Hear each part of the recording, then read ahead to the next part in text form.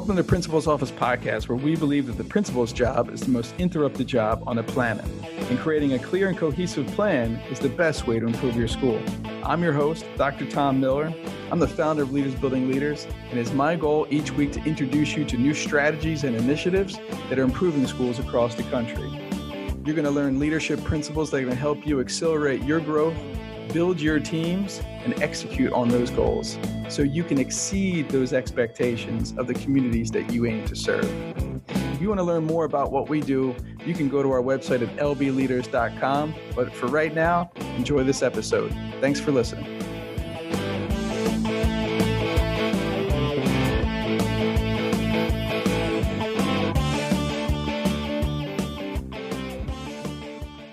Hey everyone, I'm really excited today to introduce our special guest, Vanessa Baker from Socrates Academy. I've known Vanessa for, 5 or 6 years, and we had a common background, and that was exceptional children. She was the exceptional children's director at Socrates Academy at the time. She was part of a mastermind book study, and we were studying The Advantage, right? It was Pat Lencioni's book around organizational health.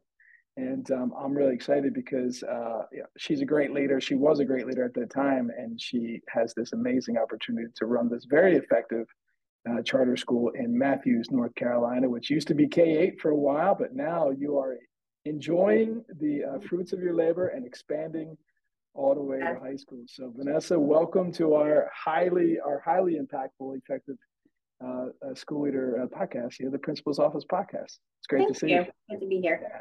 Awesome. And if you're watching on YouTube, then you get to see Vanessa as well. So let me make sure we got her up there. So Vanessa, take us through your leadership journey. You and I both have exceptional children's backgrounds, right? So I'm just always super curious about how someone takes that next, step. So where did you start in education, or why did you become an educator, and how did you make it here in the CEO chair?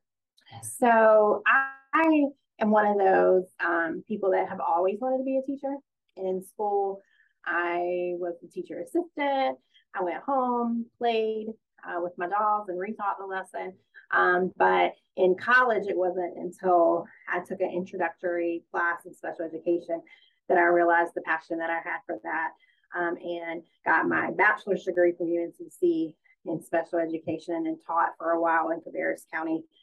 Most of my time was in self-contained, working with students who have behavioral disabilities. And then towards the end of my time in the classroom, I did the resource setting. Still in Cabarrus County, I was an MTSS coach, which was really that way that I moved outside of the classroom and began to explore adults and adult learning and working with them. And I had a principal at the time who said to me, "Hey, have you ever thought about being a principal?" And I had. But it was that vote of confidence that, like, oh my gosh, someone that I admire and think is a brilliant principal thinks I could do that. So shortly thereafter, I enrolled in a program to be a principal, and then found my way right after that, after I graduated, to Socrates Academy as the EC director, then moved into an assistant principal role, and then here I am today. I love that. We could unpack that first, 2 minutes for about 2 hours, right? Because one, someone saw something in you, right? That's always huge as a part of our world is we need people to sometimes, believe in us or tell us, right? We may have some inner self-efficacy, but it's when that really influential person in your life comes forth and says, yeah, you would really be, great here in this role. And obviously they were 100% nailed it on that one. And then, the other piece, just with exceptional children, right? I always found when I was an exceptional children's teacher, we were exposed to a lot, right? The bigger picture parts of the school. Mm-hmm. So how did that, come into play? Because I was never, an exceptional children's director. That's what I always wanted to be, but I never had that opportunity until just a few years ago as an interim. But how did that play a role when you started to see like the whole school as a big part of, matching your skills and strengths to be an effective administrator? I think it was very helpful because you see it first through the lens of an EC teacher. And that is its own unique lens to look at something through. But then able to see the big picture, because sometimes, when you're in the classroom, you don't see that high level view of everything that's going on. But as an EC teacher and EC director, I was able to see the impact of, one decision over the campus, or, things going on with students and how that impacted just outside of my classroom or the EC teachers' classrooms that I was working with. But it also, that entry point into kind of that mid-management level only gave me the desire to do more. And so to start, like, I had a really good influence within the EC department and with some regular ed teachers, but it only like lit that fire to do even more. Like, it wasn't enough for me. Yeah, I love it. And so, a big part, I know you love to read and you love to learn. So what maybe were you reading back then that was helping you through this bigger picture path, right? Or really starting to see yourself in a much higher role. You remember? That's a good question. So when I first came to Socrates Academy, the curriculum background that I had was vastly different than the curriculum of Socrates Academy. And we're fortunate that on our board, we have some of the best professors in the country. And one of them is the top professor in literacy. And so when I came here, I really had to study what was not being talked about a lot at the time, the science of reading. Well, today you hear that everywhere. But I really felt like we were on the forefront of that. We were having those conversations years and years ago. But I knew nothing about it because I came from a whole language background, was very different. So a lot of my reading was preparing me to be a curriculum leader. And, that's one thing I always say to any leader is, like, you have to spend that time developing yourself as a curriculum leader and in your own leadership. But at the beginning here, it was hard because I was going home and studying like how to teach reading, and I thought I knew, but I didn't. So I had a lot of reading. Yeah, I love that. And my real understanding of instruction, I was a self-contained exceptional children's teacher my first 5 years. So my students had autism, and so we were doing, Edmark, like the reading programs that were more visual. And then I ran into the SRA Reading Mastery Program, and I started to like, oh wow, look at all this. There is a science around it, and what great exposure. And it's always great, you being a charter school principal, and as many of us know out there, charter schools are independent public schools governed by a volunteer board, and they have all these skill sets and resources, and you were having multiple professors right there to really be able to talk to and help mentor and guide and resource you on how to do that, and how great to learn from the actual individuals that do the research and study, right? Yeah. Very, very rare, because mostly we're just learning from a book. Mm-hmm. And we don't get to ask the person who maybe wrote the book or was part of the book or part of the research around the book to help them get there. Well, talk to us about Socrates Academy. So tell me about its mission and why it was created, and who does it serve?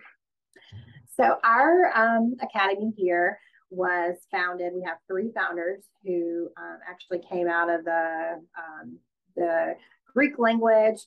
They knew each other through the church. But our primary focus is that we are a partial Greek immersion school. So we're one of the only ones in North Carolina, and there's only a handful in the United States. So it's a very unique program, but it's also not just about the Greek language, though that's important. It's about that multicultural education, critical thinking skills, having the ability to have discussions at a high level. We do that through the Socratic seminar. Our students also, starting in middle school, have the chance to take another language. It's either Spanish or Chinese, they get to pick. And then into the high school, we're really taking that multicultural emphasis to another level with our global studies. Good afternoon. We have our booster thon people here. Yeah, so now that we have high school, we have 9th and 10th grade, we have a global studies diploma that they can get. So, one of the things that I'm most passionate about Socrates is our core values and striving for excellence and, setting that bar higher and higher each year. We do good things here, but we can always get better. And that's something that our founder, Mr. Poulos, talks a lot about is, just reaching for excellence every day, spending time celebrating what's gone well, but also moving forward and creating new opportunities for excellence. Yeah, and that's one of the key, the number one indicator of a high performing school is this sustained mission and vision and clarity. And to have the founder of the organization still part of the conversation is really important. At least ask questions about and what did you think, and is this what you envision for the school? Can you talk more, because I know offering all those languages and having the Greek influence in your organization, not everybody who teaches at your school was born in the United States, were they? So how do you guys bring in all these international influences to your organization? Right. So we have a partnership with the Greek government for our Greek teachers. Now, some of our Greek teachers were born here and they may be native to Charlotte, but some people don't realize that Charlotte has such a large Greek population. But some of them do come from the Greek government and they'll be here for 3 to 4 years and they can reapply to stay for an extension. But it's really great to get them to come in and learn from them. One of the reasons or one of the things on their visa that they have to do while they're here is to teach us about their culture. And so that's a huge part of Socrates is not only learning the language, but the culture, the food, the dancing, all the nuances of the Greek culture. So they come here. We have, I think, 5 this year from Greece, and some of them were principals in Greece. So, it's an excellent opportunity for me to learn from them as well. Yeah, and I just love that. So if you're out there listening to this, podcast, everybody, or watching us on YouTube or wherever you're with us, there's more ways to bring, resources into your organization, right? I mean, you're really fortunate to be able to have employees, but, you could always Zoom people in now. I mean, if COVID's taught us anything, that there's access all across the globe now, to impact your student base and your teacher base. So okay, I love that. I love that aspect, and yes, I've been really privileged to be with your staff a couple of times, and they're always fun. That is for sure. They know how to have a good time, yes, and so as the organizational leader, so now that you've grown from a teacher to a mid-level leader, and now you're the head of an organization. And how many students are there? We have around 900 now. 900 students, and how many staff members? 110 around okay. that. All right. So again, you are a CEO of a multi-million-dollar enterprise with those people. So what do you see now as like the difference in your daily work from the head of the organization compared to maybe what it was when you were a mid-level leader? What do you think are the most important things that you do every single day? So thanks to you, honestly, and the mentorship that you provided to me, I've really been able to make sure that I'm living into the role and having these responsibilities that only I can do. So we talked about the mission and vision. So I spend a lot of time re-emphasizing that with staff. I talking to students about that. I had a student in here earlier. We were talking about our honor code, our core values. So that's something that I'm really passionate about, but also developing the leaders. So a lot of my time is spent with our instructional leadership team, our assistant principals, our group director, so that I'm pouring into them and knowing that if they're getting better as a whole, we're getting better. And then really spending time in classrooms is where I get my rejuvenation from. Sometimes it can be a difficult job where there's, you go from one problem to the next, but getting into the classrooms is really important for me to see our mission being lived out and see the fruits of the leadership team's labor. I love that, because I was going to ask you about the number of decisions that we have to make as organizational leaders, and you just kind of hit on that. I rejuvenate myself by getting into the rooms, by being around why I started this role, to start with. Such an important piece. But then you also talked about, building an effective leadership team and, a growing adult. So what are some of the key attributes that you look for in, some of your team, or maybe they're not in your building yet, to be part of your leadership? I think the first thing is that commitment to our mission and core values of Socrates. Like I've said already, I'm 100% behind the core values of Socrates Academy. And it's something that anytime I get in front of staff, parents, students, I'm constantly talking about. And that's something that they have to commit to internally. And I can't make them commit to that. I can't, train them into accepting our core values. It's something they just have to. So foremost, it's, do they embrace the things that we say are important to us at Socrates? And then also, are they coachable? Are they going to take feedback? And, are they willing to continue to learn? I was talking with our human resources director last week. This is a job. Once you get in a chair, you can't just say, all right, I'm here, I'm done, I've arrived. You have to continue to grow and invest in yourself. And I need people on my team who are willing to invest consistently in their leadership, because when we stop growing, our school is going to stop growing. Yeah. So were the core values there when you were hired as the head of school, or did you guys, so can you take us through the process of how you adopted the core values? We really started looking at our mission and vision when we expanded to high school a couple of years before we made that jump to add ninth grade. And one of the things that came out of that discussion was, here are a list of our core values that we want to make sure that when a student leaves Socrates, they have these core values, or when a teacher is teaching, that they have these core values as their professional guide. So they include diversity, equity, justice, that striving for excellence, hospitality. You have very, please report to the life. Just never ends. That's right. Yeah, it's carpool time. That's right. Just, what are those things that are important to us here at Socrates? Yeah, I love it. So what are some of the core values? So they are commitment to excellence, and some of them are in Greek, and I won't try to say the Greek. Respect of diversity, equity and justice, moral courage, moral virtue, ethical behavior, hospitality, empathy, and kindness. Yeah, excellent.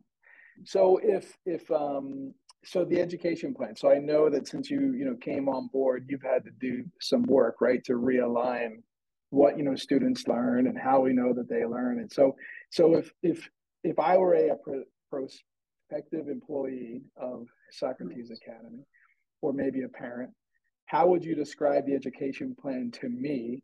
And why should I come either and teach there, or why should I send my child there? So we have actually created, once we came through like our revised mission and vision and our core values, like a portrait of a graduate. What do we want our graduate to look like here? So for parents, what I tell them is that we want them to have that global awareness, that multicultural competency, that they can walk into any job post-secondary and be successful. Yes, they'll have the languages, but they'll also have these core value competencies that will make them successful wherever they go.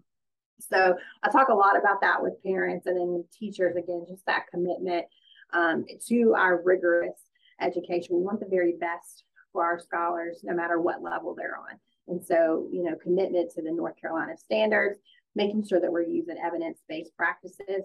That was a revision to our mission when we expanded to high school, was putting that in there and saying, we're not just going to go find these random programs to implement in Socrates. It's going to be vetted, and it's going to have evidence behind it. And, that's what we're going to use, only the best for our scholars. And so that can sometimes be a learning curve for teachers who come from districts who may have 200 curriculums, and you can, choose from a multitude of things, whereas here, everything is very vetted. to make sure that it's the best. Excellent. Hold on a second. So I want to make sure that I capture this right, because John Maxwell talks about communication is just by far the number one skill required to advance as a professional. But he also has a book called Good Leaders Ask Great Questions. So through the Socratic method, like I've seen a few Socratic seminars in your school. Like how was that experience, and how do you get teachers to really buy into that model, of not being the sage on a stage, right? Because you have to be the guy by the side in every moment in those. So how do you teach and equip them to be prepared to do that? So to your point, I think it starts at the interview level when we're interviewing and talking to prospective teachers. Is this something that they're willing to do? If you're very direct instruction minded, which I believe does have a place in the classroom, but if you aren't willing to take, a step down off of the stage, then this isn't the place for you to teach. Because we're wanting our scholars to lead the discourse in the classroom and be able to have opinions that they can confidently share, and also be able to disagree in a respectful manner, without necessarily being disrespectful of the person. So we do a lot of professional development at the beginning of the year with our staff, but most importantly, we get them into seeing teachers who are really good at the Socratic seminar, because it's something I can give you a PD on, in 30 minutes, but you really have to see it. And then you have to go try it. And so we have expectations about how often we see this in the classroom, how often that they're working on it.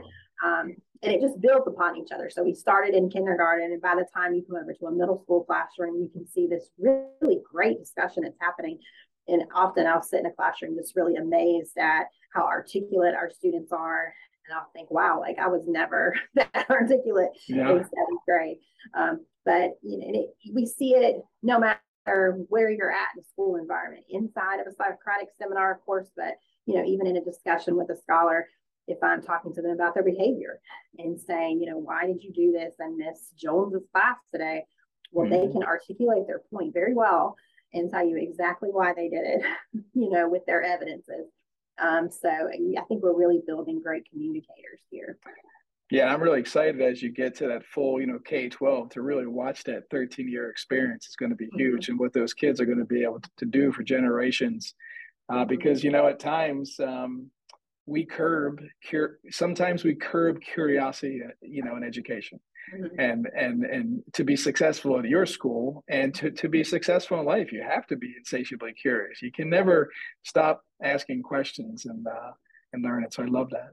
Yeah, we really want to nurture. That's in our mission, just nurturing their curiosity. And I think that parents who come here are very appreciative of that. That we're not just at the front of the room telling them what to think, right? But we're giving them that information and allowing them to form their opinions in a nurturing environment. Yeah. So culture. So let's talk about your learning environment. And culture is built on rituals and ceremonies, and so what are some of the rituals and ceremonies that you guys have on an annual basis? Well, I think I have to talk about the Greek culture and how it's such an instrumental part of everything that we do here. We have multiple celebrations throughout the year celebrating their holidays. We have dancing, of course, we have food. And so that's huge. Just I think that's what really makes Socrates is that influence of the Greek culture. But then also we have things that we've historically done here, or that I've started since being principal, to help our climate and our culture within our staff. So coming up in a couple of weeks, we have our annual fall festival that's just for the staff, and they can bring their families. One thing that I wanted to do a couple of years ago was provide an outlet to have fun with the staff and their families, because a lot of families of teachers give up a lot. So I wanted time for them to be able to come and have fun. So they do trunk or treat, we'll cook out, and we do various things like that throughout the year, and just trying to keep that family atmosphere that Socrates has always kind of been known for. really continuing to celebrate that and do different things to encourage that. Yeah. How would you you had talked about, nurturing and how would you, if you were out in the community, how would you want to see a Socrates Academy middle school or maybe early high schooler present themselves to the community? How would I know that I ran into one unless I saw the crest on their chest, right? But That's a great question. I would love to ask my scholars that too. I think that I would want them, we talk here about being respectful and responsible. So I would want them to be respecting wherever they're at, acting responsibly, coming in with our core values. So, having that justice and equity mindset of wherever they're at, and just being a giver to their community, and making an impact outside of Socrates. And that's something we talk a lot about, particularly starting in middle school, but in our high school, is giving back to the community. They have volunteer hours they have to do. So then, not only being a part of the community, but having an impact is what I would hope to see. yeah, and I would imagine just being good listeners. Mm-hmm. You know, because to be in a Socratic, seminar and be successful in that model, you have to learn how to listen to people. Mm-hmm. Another huge skill that is required in leadership and building relationships with others for sure. So, I know, COVID was a big impact on every school, right? Not a surprise.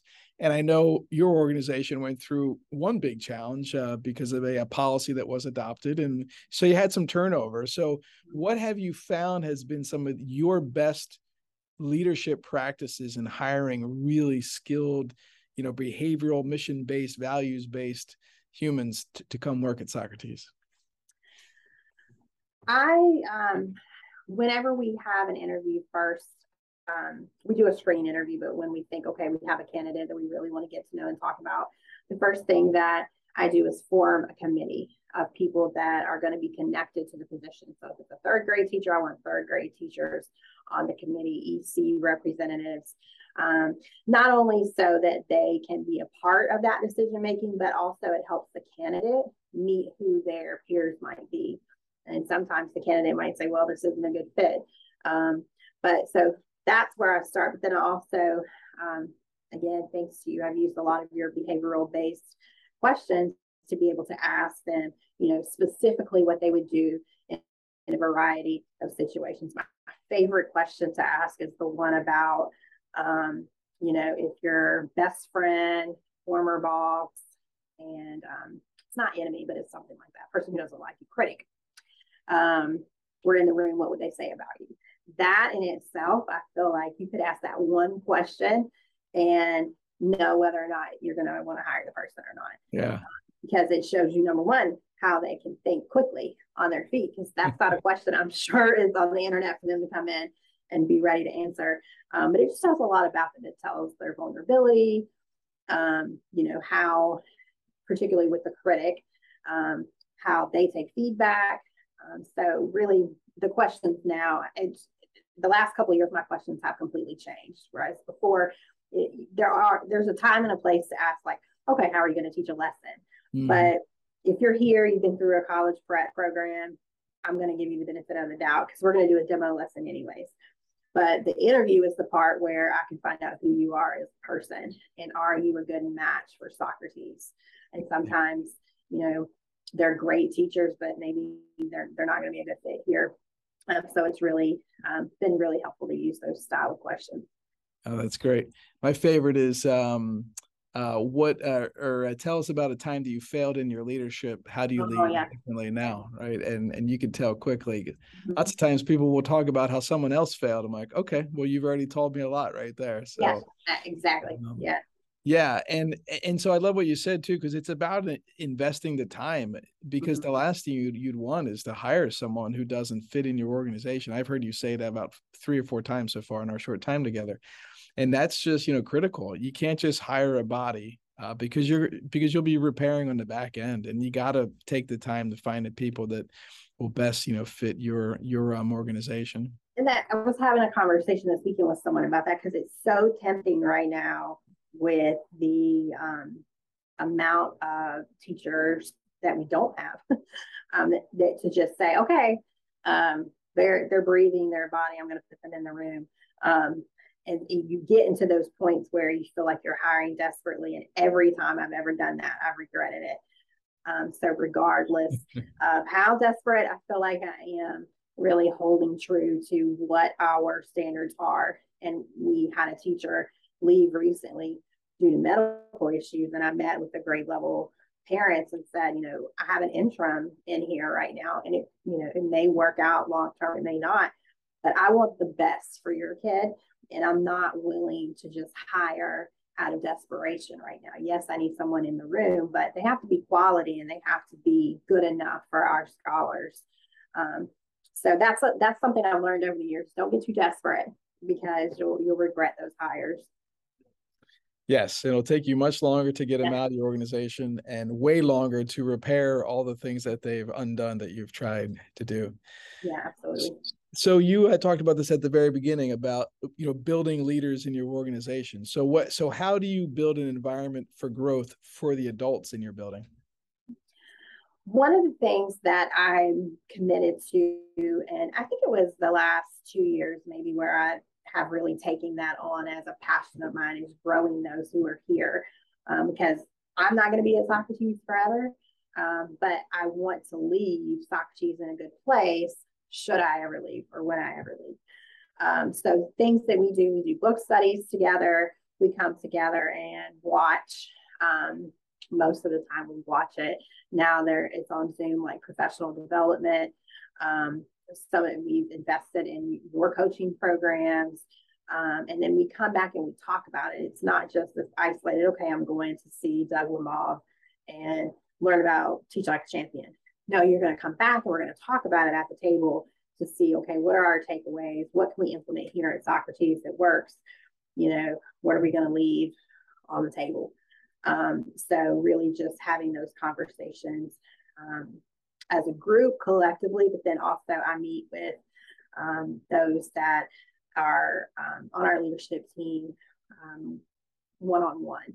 So like my APs, I meet with them as a group, but then I also meet with them one-on-one to have those conversations about their growth as well. Such an important piece, because, if you've read Simon Sinek's book, Infinite Game, right? There's no finish line to learning.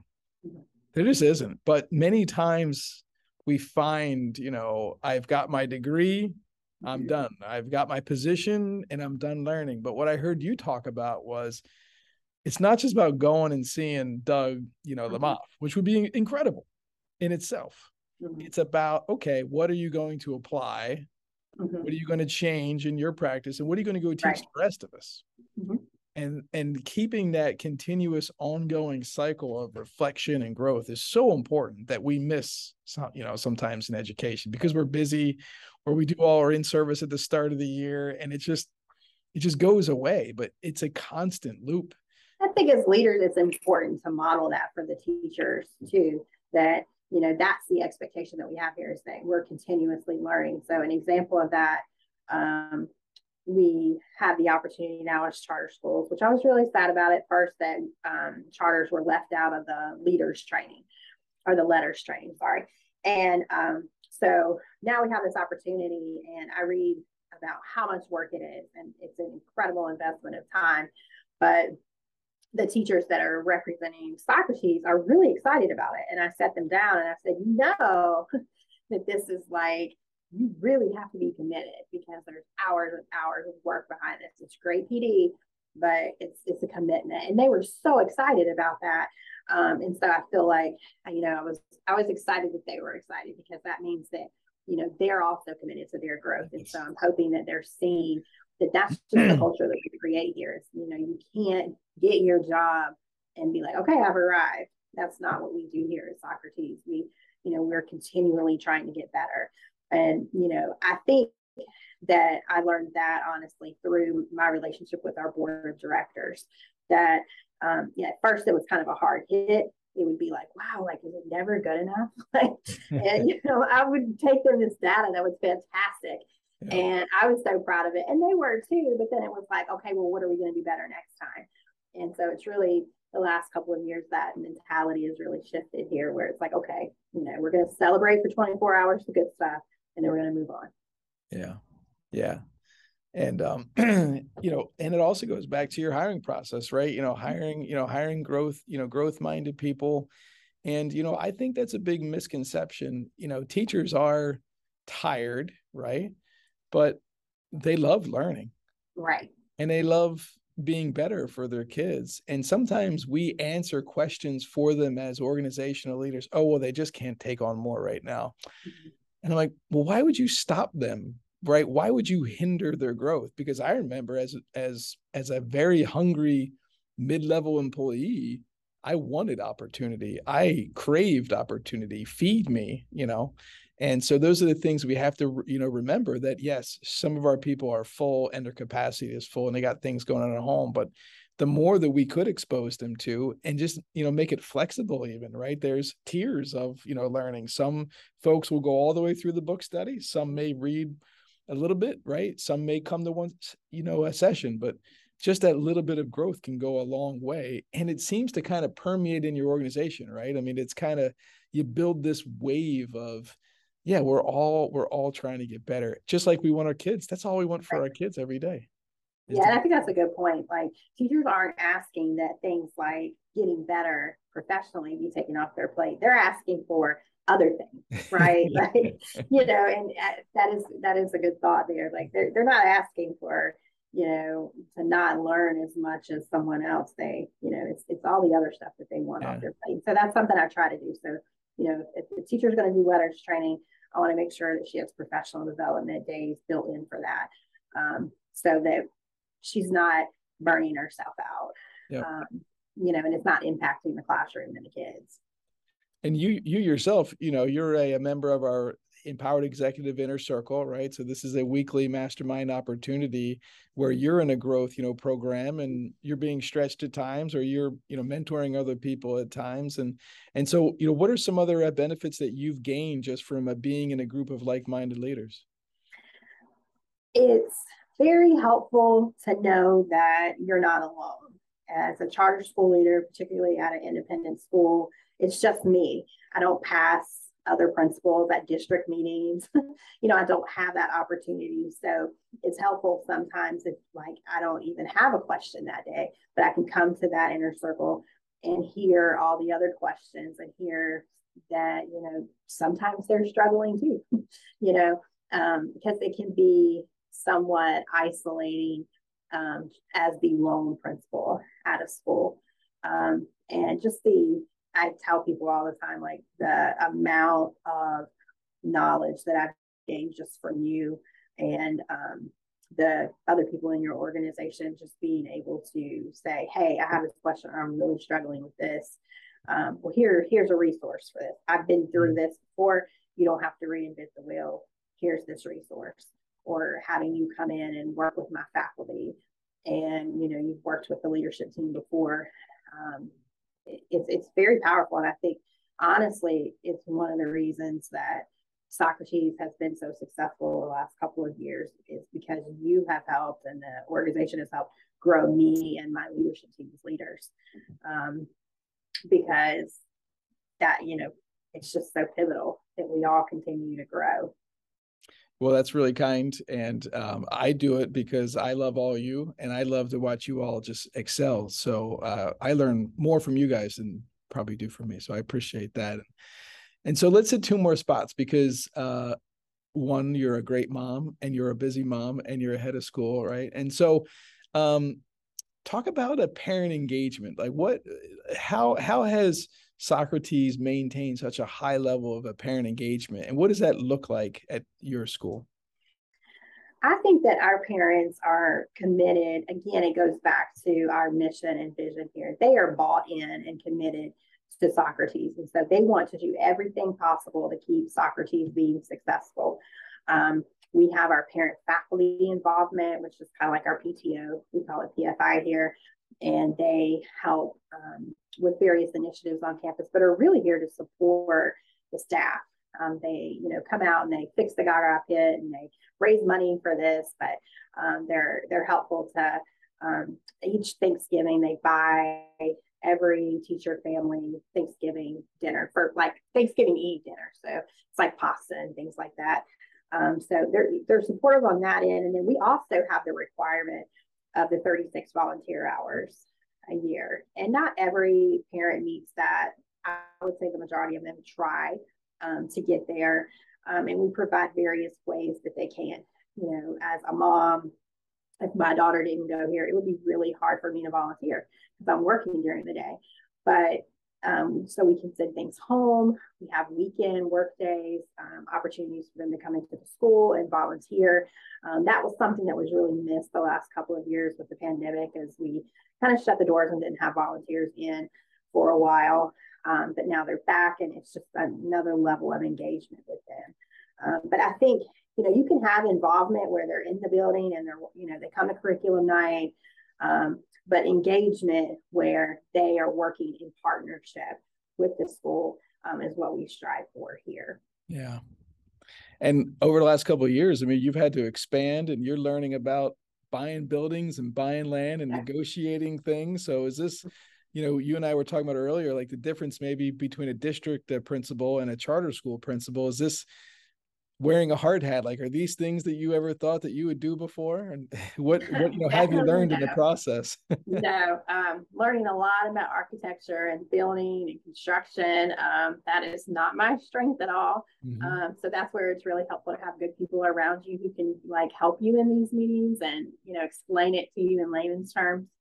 But yeah, it's definitely very different. And there was no master's degree class on expansion. Yeah. I mean, 900 students. So you're managing a, I don't know, a six or almost, $7 million budget, maybe a little bit more than that. I mean, that's a heavy level. And a lot of people don't understand that, charter school principals, like, there's no central office for us to reach out to. Right? We are fully responsible for all the public's money. And we have this little tiny team. So, you got your CFO is there with you and your VC director, and you're all trying to make the best decisions as possible. So what is, so as we end up here, right, talk about that. What do you do to create harmony and, balance in your role? And what's maybe some advice you would give other brand new school leaders out there? Harmony and balance. I think for me, each day coming to work, I was thinking about this in my quiet reflection time the other day, that I feel so fortunate to be able to get up every day and go to a job that I love.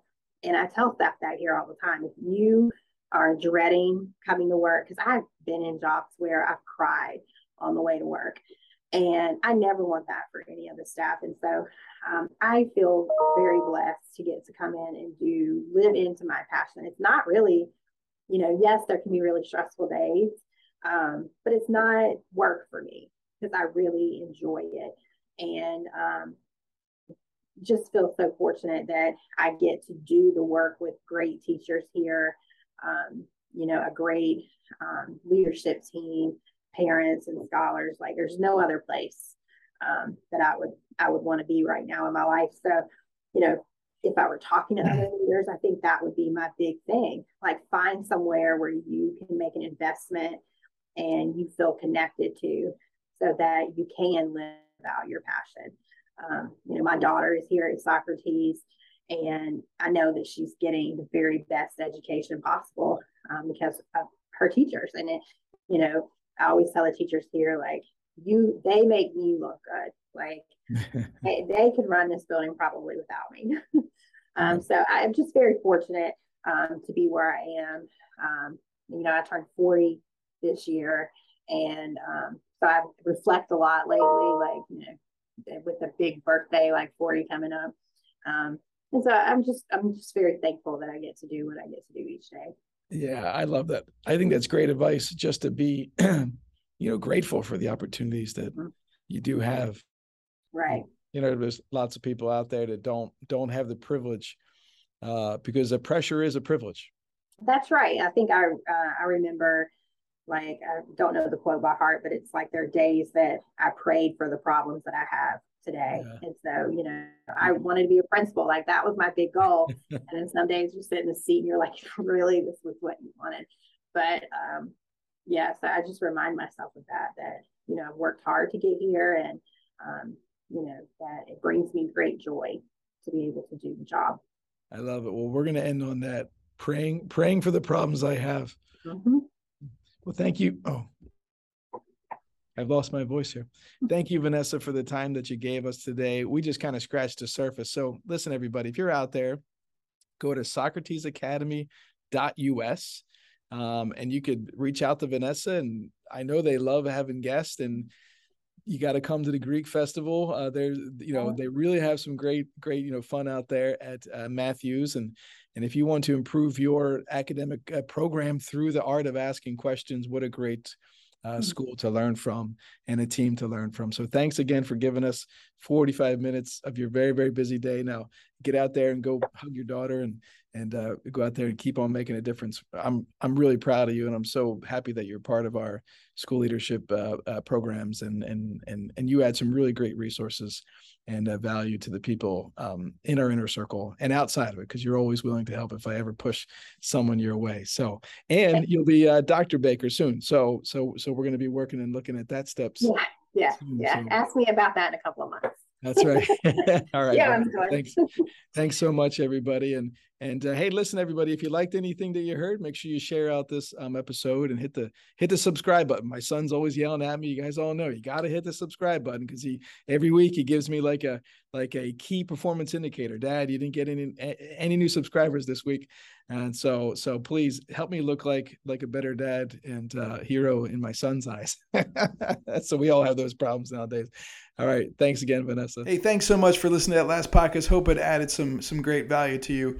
Just one more second. I just wanted to share with you an upcoming event that we're hosting called Live to Lead. Now, Live to Lead is a leadership conference that's hosted by the John Maxwell and the International Maxwell Leadership Team. And so this is an opportunity for you to learn from renowned leadership experts that come from a variety of industries, and we love it because it's an annual opportunity to recertify and just gain new perspective on relevant topics and practical tools. And you can attend right there in your own conference room, or even in your living room, whatever you choose for this upcoming event. It's October 7th. It's going to be 9 a.m. Eastern time is our live event. So with that, you're going to learn from leaders like Pat Lencioni. He has his new upcoming book, The Working Genius. Dr. Tim Elmore is going to talk about his new book on generational diversity. John Maxwell is going to share about his new book on the laws of communication. Eric Thomas and Doris Kearns, who's an unbelievable historian of presidential leadership, and she's going to talk about how to lead through challenging times. So this is a great opportunity around the table, around the conference room, or around your home office, wherever you choose. Just go to our website at lbleaders.com. That's lbleaders.com. And right at the top, you're going to see a yellow bar that says Attend Live to Lead. Click that button. And for right now, we have our early bird opportunity prices for you to buy a virtual ticket. One price will get you all. Plus, when you buy now, you have access to all the bonus content.